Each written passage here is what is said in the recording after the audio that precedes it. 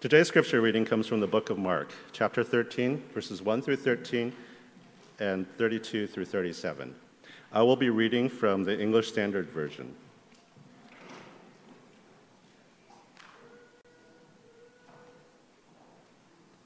Mark, chapter 13. And as he came out of the temple, one of his disciples said to him, "Look, teacher, what wonderful stones and what wonderful buildings." And Jesus said to him, "Do you see these great buildings? There will not be left here one stone upon another that will not be thrown down." And as he sat on the Mount of Olives opposite the temple, Peter and James and John and Andrew asked him privately, "Tell us, when will these things be? And what will be the sign when all these things are about to be accomplished?" And Jesus began to say to them, "See that no one leads you astray. Many will come in my name, saying, 'I am he,' and they will lead many astray. And when you hear of wars and rumors of wars, do not be alarmed. This must take place, but the end is not yet. For nation will rise against nation and kingdom against kingdom. There will be earthquakes in various places. There will be famines. These are but the beginning of the birth pains. But be on your guard, for they will deliver you over to councils, and you will be beaten in synagogues, and you will stand before governors and kings for my sake to bear witness before them. And the gospel must first be proclaimed to all the nations. And when they bring you to trial and deliver you over, do not be anxious beforehand what you are to say, but say whatever is given to you in that hour, for it is not you who speak, but the Holy Spirit. And brother will deliver brother over to death, and the father his child, and children will rise up against their parents and have them put to death. And you will be hated by all for my name's sake, but the one who endures to the end will be saved." Verse 32. "But concerning that day or that hour, no one knows, not even the angels in heaven, nor the Son, but only the Father. Be on guard, keep awake, for you do not know when that time will come. It is like a man going on a journey when he leaves home and puts his servants in charge, each to his work, and commands the doorkeeper to stay awake. Therefore, stay awake.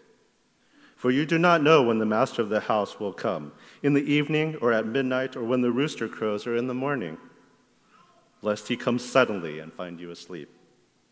And what I say to you, I say to all, stay awake." May God bless the reading of his word.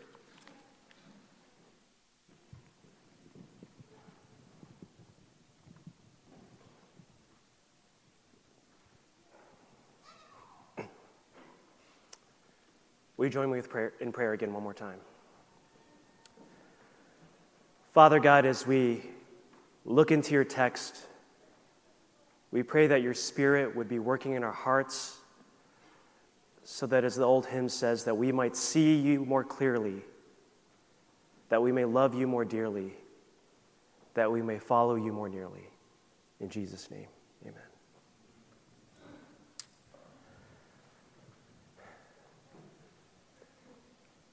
I want you to think of a time when you saw a view so amazing, so breathtaking, that all you could do was just sit there and look. Maybe say, "Wow." Maybe it was during a visit to a national park.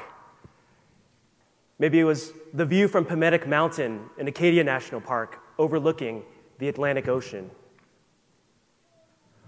Or maybe you're at Yosemite National Park at sunset, watching the sun slowly go down over Half Dome. Or maybe in Zion National Park, looking at the beautiful reds, the pinks, the browns, the grays of the canyons there. Or maybe you're thinking of something amazing that's a little bit more man-made. Maybe the skyline of Hong Kong at night with all the bright neon signs and lights. Maybe the intricate detail of the stained glass windows at Sainte-Chapelle in Paris. Or maybe it was just the vast crowds of people trying to cross through each other at the giant intersection near Shibuya train station in Tokyo. Think about that amazement. That amazement might be what Jesus' disciples at the beginning of our passage were feeling as they were walking around Jerusalem and they saw the temple. Here's a picture of a model of what the temple might have looked like during Jesus' time. If you look at the front over here on the bottom, you can see a little pathway and some stairs and an entryway. And that gives you some sense of the scale of this temple, just how large the walls were, how huge the columns were, just how ginormous the complex was. You see, in the first century BC, Herod the Great decided to undertake this giant construction project. And so he took the temple that had been built when Israel came back from Babylon in the exile, and he made it bigger. He enlarged the complex, and he made the temple even grander. You know, we find in John that they said it took 46 years, one of the biggest construction projects of that time, to create what you see behind me. And so you can understand, the disciples are standing there, and they're awed by what they're seeing, this amazing building, all the huge stones, all the manpower it took in order to create this thing. But they forgot something. They forgot what Jesus said back in Mark chapter 11. If you remember, Minister Jeff just a few weeks ago, and it was a long time ago, so I understand if it slipped past your mind, but a few weeks ago, Minister Jeff preached about the temple and the fig tree, when Jesus used the fig tree as a metaphor for the temple. And what we saw there was the fig tree had leaves. The fig tree had the appearance of growth. The fig tree had the appearance of abundance. But on closer examination, the fig tree bore no fruit. And so the disciples, in looking at the leaves of the temple and being astonished and awed by that, have completely forgotten what Jesus had said, that even though the temple might look this glorious on the outside, on the inside, there was no fruit there. And ultimately, the temple would be judged and destroyed for that lack of fruit. And so the disciples tried to recover in some ways, right? They're like, oh, whoops, we totally forgot about that. But so they try to say, okay, well, Jesus, what are the signs of this? How do we know that this is true? How do we know that this is actually going to happen? And Jesus answers in a really strange way. He doesn't give a very direct answer. This text is one of the most confusing texts in the New Testament. If you read through different commentaries, every commentary has a different interpretation of the different details of this text. So why does Jesus answer in this indirect way, in this really confusing way? Well, part of the reason might be because the disciples still aren't getting it. Because maybe the disciples are asking the wrong question. Because Jesus isn't concerned about the signs of the times. What Jesus is concerned about is that his disciples follow him, that his disciples engage in true discipleship. What Jesus is concerned about is that his disciples continue in his footsteps. And so, as we look into the text of how Jesus responds to his disciples, what we find is that we're in the end game now. Jesus does address the end times, but in recognizing that we're in the end game, we must prepare ourselves and persevere to the end. So what does the end game look like? And what do we have to prepare ourselves for? Well, when we begin to look into how Jesus is answering the question, the structure of his response takes the form of a chiasm. A what? A chiasm. So a chiasm is this literary way of describing something that takes the shape of the Greek letter chi, this kind of X-looking shape. And so in a chiasm, what happens is the person speaking or the author will start with one thought and then slowly continue that thought until reaching a pivot point, the middle. in which case the author goes back and retraces his steps to go back to the beginning. So if you guys are musical or into poetry, it kind of takes this like A, B, C, B, A type form. So one example, short example of a chiasm might be a sentence like, her work consumed all of her time. And then, her whole life was spent in toil. So you can see how the beginning and the end resemble each other, and the two pieces in the middle resemble each other too, right? So in the case of Jesus' response, he starts with warning them against false prophets, false messiahs. He continues by telling them to be alert in the midst of wars, in the midst of natural disasters. In the middle, the pivot point, he tells them to endure, to persevere through persecution. And then he goes back, and he gives an example of one of those wars, one of those natural disasters, the so-called abomination of desolation, which we'll talk about in a little bit. And he ends this chiasm, once again, warning them against false messiahs. So we'll start today, as we trace through this chiastic structure, with the outside pieces, the orange and pink ones that you see behind me. So Jesus starts in verses 5 and 6 by warning them and saying, "See that no one leads you astray. Many will come in my name saying, 'I am he,' and they will lead many astray."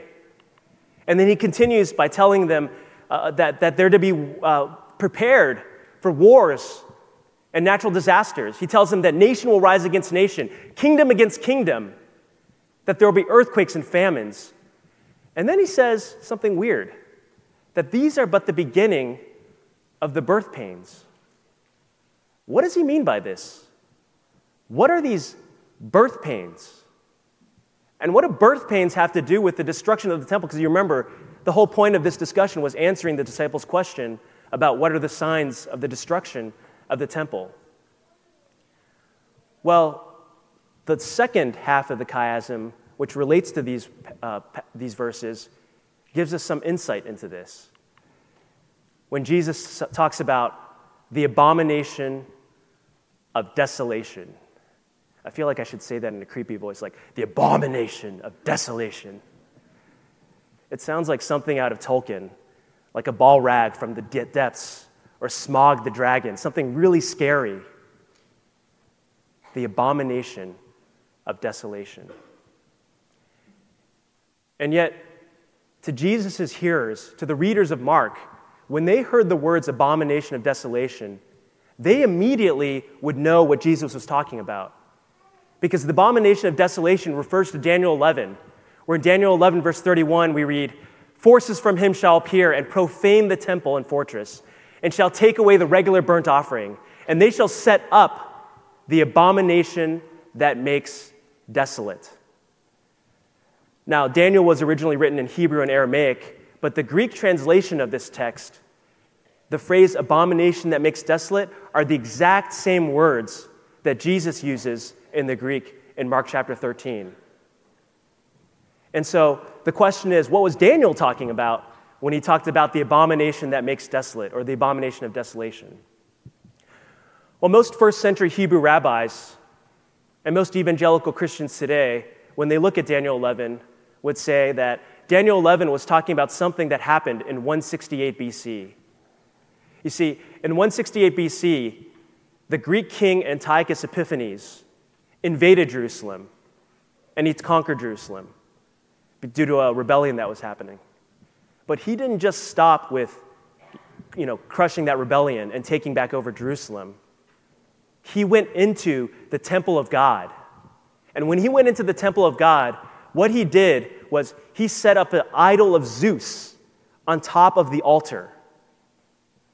That's pretty bad if you have some familiarity with Judaism. But not only did he set up an idol of Zeus on top of the altar, he sacrificed a pig, an unclean animal, inside the temple of God. And so here we have a 15th century artist's depiction of this event. You can see on the right-hand side kind of that squarish altar-looking thing, and on top an idol with all these soldiers desecrating the temple of God. to someone who was Jewish, putting an idol, a false god, in the temple of God, sacrificing an unclean animal, defiling the holiness of the temple, was the ultimate abomination of desolation, the ultimate sin against a holy, holy God. So you can understand why Daniel was so vivid with his imagery when he was predicting these events of what happened in 168 BC. But Jesus, when he talks about the abomination of desolation, he's not talking about something that happened in the past. He's talking about something that's going to happen in the future. Some future desecration of the temple. And so we see the fulfillment of Jesus' prediction of the abomination of desolation in the year 70. Because you see, in the year 70, the Jewish people again rebel against the Roman authorities. And Rome comes in and not only captures Jerusalem, Rome completely obliterates Jerusalem, burning the entire thing to the ground, including the temple. There's a legend that says the fires were so hot that the Romans set that the gold and the silver in the temple melted into the cracks between the stones of the temple, and that afterwards the Roman soldiers took apart stone by stone to try to get access to that gold. Now, we don't know whether that legend is correct or not. It may be false. But the point being, the temple was once again desecrated in AD 70. It was completely destroyed. Another abomination of desolation. And so when Jesus says that these things are the beginning of birth pains, that these wars and rumors of wars are the beginning of birth pains, he's correcting what his disciples might have misunderstood. Because you see, his disciples, when asking about the signs of the destruction of the temple, they might have been thinking that, when the temple is destroyed, that's when God is coming with his final judgment, when God comes in his full glory and establishes his kingdom on earth, when God comes and obliterates all evil, including what's in that temple. They wanted to know the signs of the end when Jesus was going to bring his ultimate judgment. And what Jesus is saying here is that there's going to be bad stuff that happens, including the destruction of Jerusalem, with all these people fleeing from the fires. But these are but the beginning of birth pains. The destruction of Jerusalem and the destruction of the temple are not the end. They're just the beginning of the end. The beginning of the end game. And so Jesus then warns them that in the midst of cataclysmic events like this, in the midst of cataclysmic events like world wars, in the midst of cataclysmic events like hurricanes and natural disasters, there will be people that come and say, the end is coming. There will be people who claim to be the Messiah. And what Jesus is telling them is not to believe them. And Jesus continues in the text after describing this by saying that when the end actually comes, you will know it. Because when the end actually comes, Jesus, in quoting Isaiah 13, says that the sun will be darkened, the moon will not give its light, the stars will be falling from heavens. And he once again quotes Daniel and saying that the Son of Man, all will see the Son of Man coming in clouds of glory. In Daniel 7, where Jesus is quoting, it explains further that the Son of Man will be given dominion and glory and a kingdom, that all peoples, that all nations and languages should serve him, that his dominion is an everlasting dominion which shall not pass away, and his kingdom one that shall not be destroyed. When Jesus comes again, when the end comes, it will be obvious to everyone. And so anything short of that is a deception. Now, what does this look like for us today? Because honestly, right now in 2019, there aren't a heck of a lot of people who are coming around saying, I am Jesus, I am the Messiah. I mean, in the past, we had the Hal Lindsays and Harold Campings of the world, if you guys know who they were, who would try to predict and say, oh, Jesus is coming in this particular day. But really, nowadays, no one really gives those folks much credence. I mean, especially since they failed multiple times in trying to predict when Jesus was coming. And so, what do we do with this text when we don't really deal with the idea of false messiahs? But what we do deal with today is that there are many different false philosophies, many philosophies in our culture that threaten to lead us astray from the truth, that threaten to deceive us from Christ, from the true gospel. And so I think our passage today is an encouragement to be prepared for deception, to be prepared by knowing the truth, by knowing the core of the gospel, not just cognitively, but also in knowing God himself relationally. We're in our third week of baptism class, which Tara Yang and Joe Chung are teaching, and I'm very thankful for them in teaching that. And so if you're interested in being baptized, if you have accepted Christ as your Savior, I'd encourage you to consider attending baptism class. But we call our baptism class Christianity 101. And the reason we call it Christianity 101 is you don't have to be wanting to be baptized to take the class. Some of you guys might have been Christians for decades, and you just need a refresher on some of the core truths of Christianity. And so I'd encourage all of you to consider, sitting in on some of those Christianity 101 classes to refresh yourselves on what is the truth that we believe in. We also have different small groups that meet throughout the week. For example, on Friday nights, we have our college fellowship, ICF, and we have our professional fellowship, Charis. And they're right now going through a Bible study on 1 Corinthians. And so if you're not plugged into a small group right now, or not part of a small group Bible study, I encourage you to take your bulletin, flip it to the back, and think about different options of getting involved in one of these fellowship groups, not just for the fellowship, but as we study and as we try to wrestle with what is the truth that God has given us in the Bible. Of course, it's not just cognitive, it's relational too. And so I'd encourage you guys, if it's not your habit, to start thinking about taking maybe at the beginning 5 minutes, 10 minutes, 15 minutes in the morning or at night, just reading a short little bit of scripture, rolling it over in your head, thinking about what the scripture is saying and how God might be challenging you through it, and spending that time in prayer. Because we have to be prepared for deception, and the way in which we're prepared in following Jesus is by keeping our feet firmly planted in the truth, both in our knowledge of the truth of the gospel, but also in our knowledge of God himself relationally. So we're to prepare ourselves for deception, but that isn't the only part of the chiasm, if you remember. There's the middle part, where Jesus, in verses 9 through 13, challenges his disciples to persevere through persecution. He says in verse 9, "But be on your guard, for they will deliver you over to councils, and you will be beaten in synagogues, and you will stand before governors and kings for my sake." Skipping ahead, "And brother will deliver brother over to death, and father his child, and children will rise against parents and have them put to death. And you will be hated by all for my name's sake. But the one who endures to the end will be saved." Jesus says that they're going to face persecution from religious authorities. They're going to face persecution from political authorities. His followers are even going to face persecution from their own family members. We're followers of Jesus. And where did Jesus go in his life? Did he go to a huge palace and live a life of luxury? Jesus suffered and went to the cross for the sake of humanity.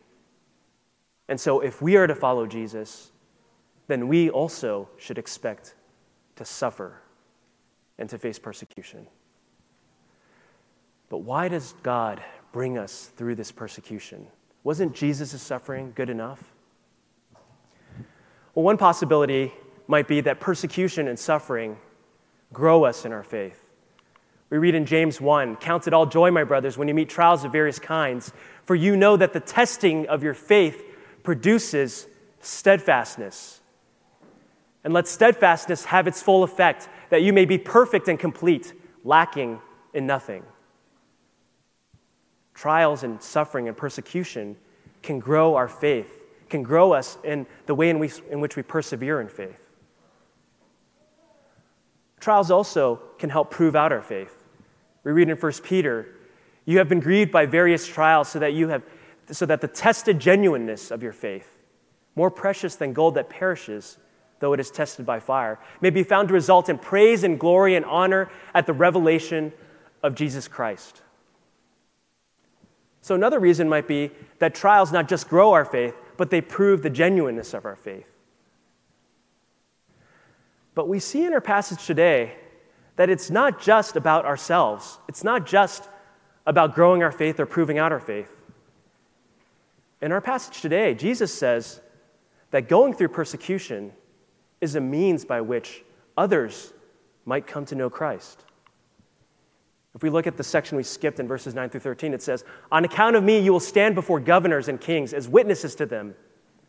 And this gospel must first be preached to all nations. If I just quoted to you verse 10, and this gospel must first be preached to all nations, and I said, this verse is about persecution, what would you say? You might look at me like, huh? But this is what Jesus is saying. Jesus is saying that the suffering that his people go through is a platform by which he brings people to faith. And we see this in the book of Acts with the Apostle Paul. The Apostle Paul was brought before King Herod Agrippa II and Governor Festus.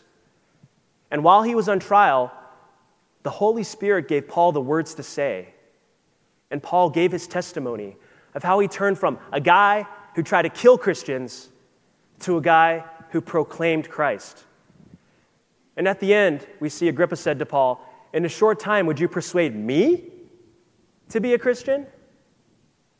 And Paul responded, whether short or long, I would to God that not only you, but also all who hear me this day might become such as I am, except for these chains. We don't know whether King Agrippa became a Christian, but we do know millions of people have read Paul's testimony from when he was on trial, from when he was under persecution, and because of Paul's testimony, have become Christians. But some of you might point out, it's not like we're facing persecution that much in our present context, right? I mean, none of us are at risk of going to jail, in the United States at least. But you know, our culture is changing, and people are becoming a lot more skeptical of faith, especially in academic environments for those of you guys still in school, whether in high school or in college or grad school. People are becoming much more skeptical of Christianity itself. And when we as Christians proclaim that Jesus is the one way, truth, and life, that salvation is through Jesus and Jesus alone, we're accused of intolerance, and we're accused of bigotry. I'm reminded back in 1999, Jesse the Body Ventura, a WWE wrestler who somehow got elected as governor of Minnesota, he said, organized religion is a sham and a crutch for weak-minded people who need strength in numbers. And that sentiment, I think, has only grown since 1999 in the 20 years. And so when we're faced with people who accuse us of intolerance and bigotry, when we're faced with people who think those of faith are stupid, that those of faith are weak-minded, it's really tempting to hide our faith and just to, sneak under the radar. But what Jesus is saying in this text is that if we hide our faith and avoid being made fun of, avoid the things that people say to us, we do those who, if I use the word oppress us, we do those who make fun of us a disservice because we're not giving them the opportunity to hear the gospel and to see the effects of what the gospel can do in people's lives. It reminds me of a story of Wade Watts and Johnny Lee Clary. I don't know if you guys are familiar with these two gentlemen. Wade Watts was a black American preacher in the 70s. Johnny Lee Clary was part of the Ku Klux Klan, a Grand Dragon. And in 1979, they had the opportunity to have a debate with each other on the radio in Oklahoma City. So when they got to the radio station, they met each other, and I'll read from a Steve Gherkin article. When they first met each other, quote, Watts put out his hand, and the confused Clary took it only to withdraw it quickly after the first touch. He had just broken a cardinal clan rule. The Reverend saw Clary looking at his hand and reassured him, "Don't worry, Johnny, it won't come off." Clary started calling him a string of epithets. "I just want to tell you I love you, and Jesus loves you," Watts replied, unquote. And so during the radio interview, Johnny Lee Clary continued to heap abuse on Watts, and Watts would calmly respond just with scripture. And so when they parted, Watts said, "God bless you, Johnny. You can't do enough to me to make me hate you. I'm going to love you, and I'm going to pray for you, whether you like it or not." And Clary continued to persecute Watts. There's a story how Watts was in a fried chicken restaurant, and Clary showed up with a bunch of his Ku Klux Klan members in tow. And Clary said to Watts, "I'm going to do to you what you're going to do to that fried chicken." And so what did Watts do? Did he throw the chicken in his face? No, he picked up the chicken and kissed it.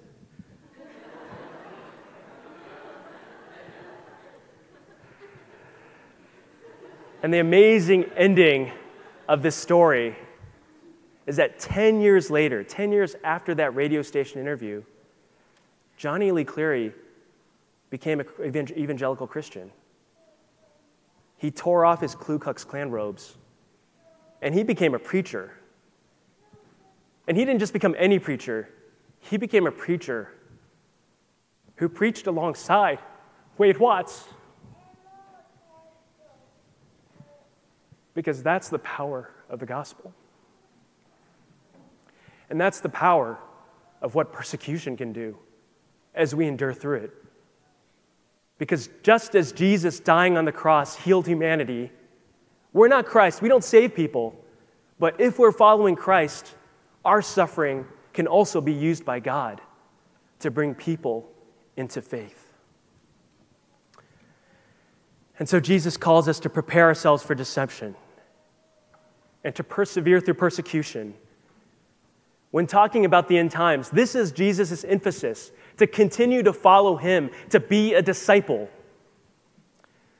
And so towards the end of our passage, as we close, Jesus goes back to the fig tree. And he says, "Remember the fig tree." Remember the fig tree. It's not just a tree. It's a metaphor for the temple. Remember the fig tree. When you see the fig tree wither, when you see the temple destroyed, God is near. And remember that God is near, because that is your hope as you go through all this suffering. And so when the temple was destroyed in that generation, which Jesus also predicted here, when that temple was destroyed in that generation, there could be this tendency to think, oh, Jesus is coming soon. And that does give hope. And yet we know that, as Peter said, with the Lord, one day is as 1,000 years, and 1,000 years is as one day.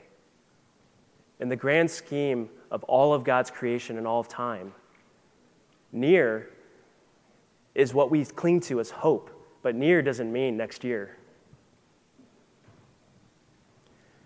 We're in the end game now, so we must prepare ourselves and persevere to the end. Jesus is clear that we don't know when he is coming again. No one knows that but God. That's not what we're called to do, to figure out the signs of the times. What we're called to figure out is how to be a disciple, how to follow Jesus. We may not see when Jesus is coming, but we see something amazing, something even greater. Something even greater than the vista at Acadia National Park. Something even more spectacular than the lights of Hong Kong in front of the mountains, in front of the harbor. What we see is both Jesus taking on human flesh to heal our brokenness, Jesus dying on the cross for our sins, Jesus resurrecting so that we have victory over death. What we see is the hope of Jesus coming in clouds of glory. And what we have is the promise of Jesus that in this age between his death and when he comes again, in this age between the fall of Jerusalem and when we see those clouds of glory, that he has promised that he is with us from now until the end of that age. And so, as we're in the end game now, we can be prepared for deception. We can persevere through persecution because we have that vision, that spectacular vision, that Jesus' coming is near, when all things will be restored, when Jesus' recreation of the entire world will be fulfilled, when all hurt and brokenness is gone. And that is the hope we can cling to through persecution and suffering. Let us pray.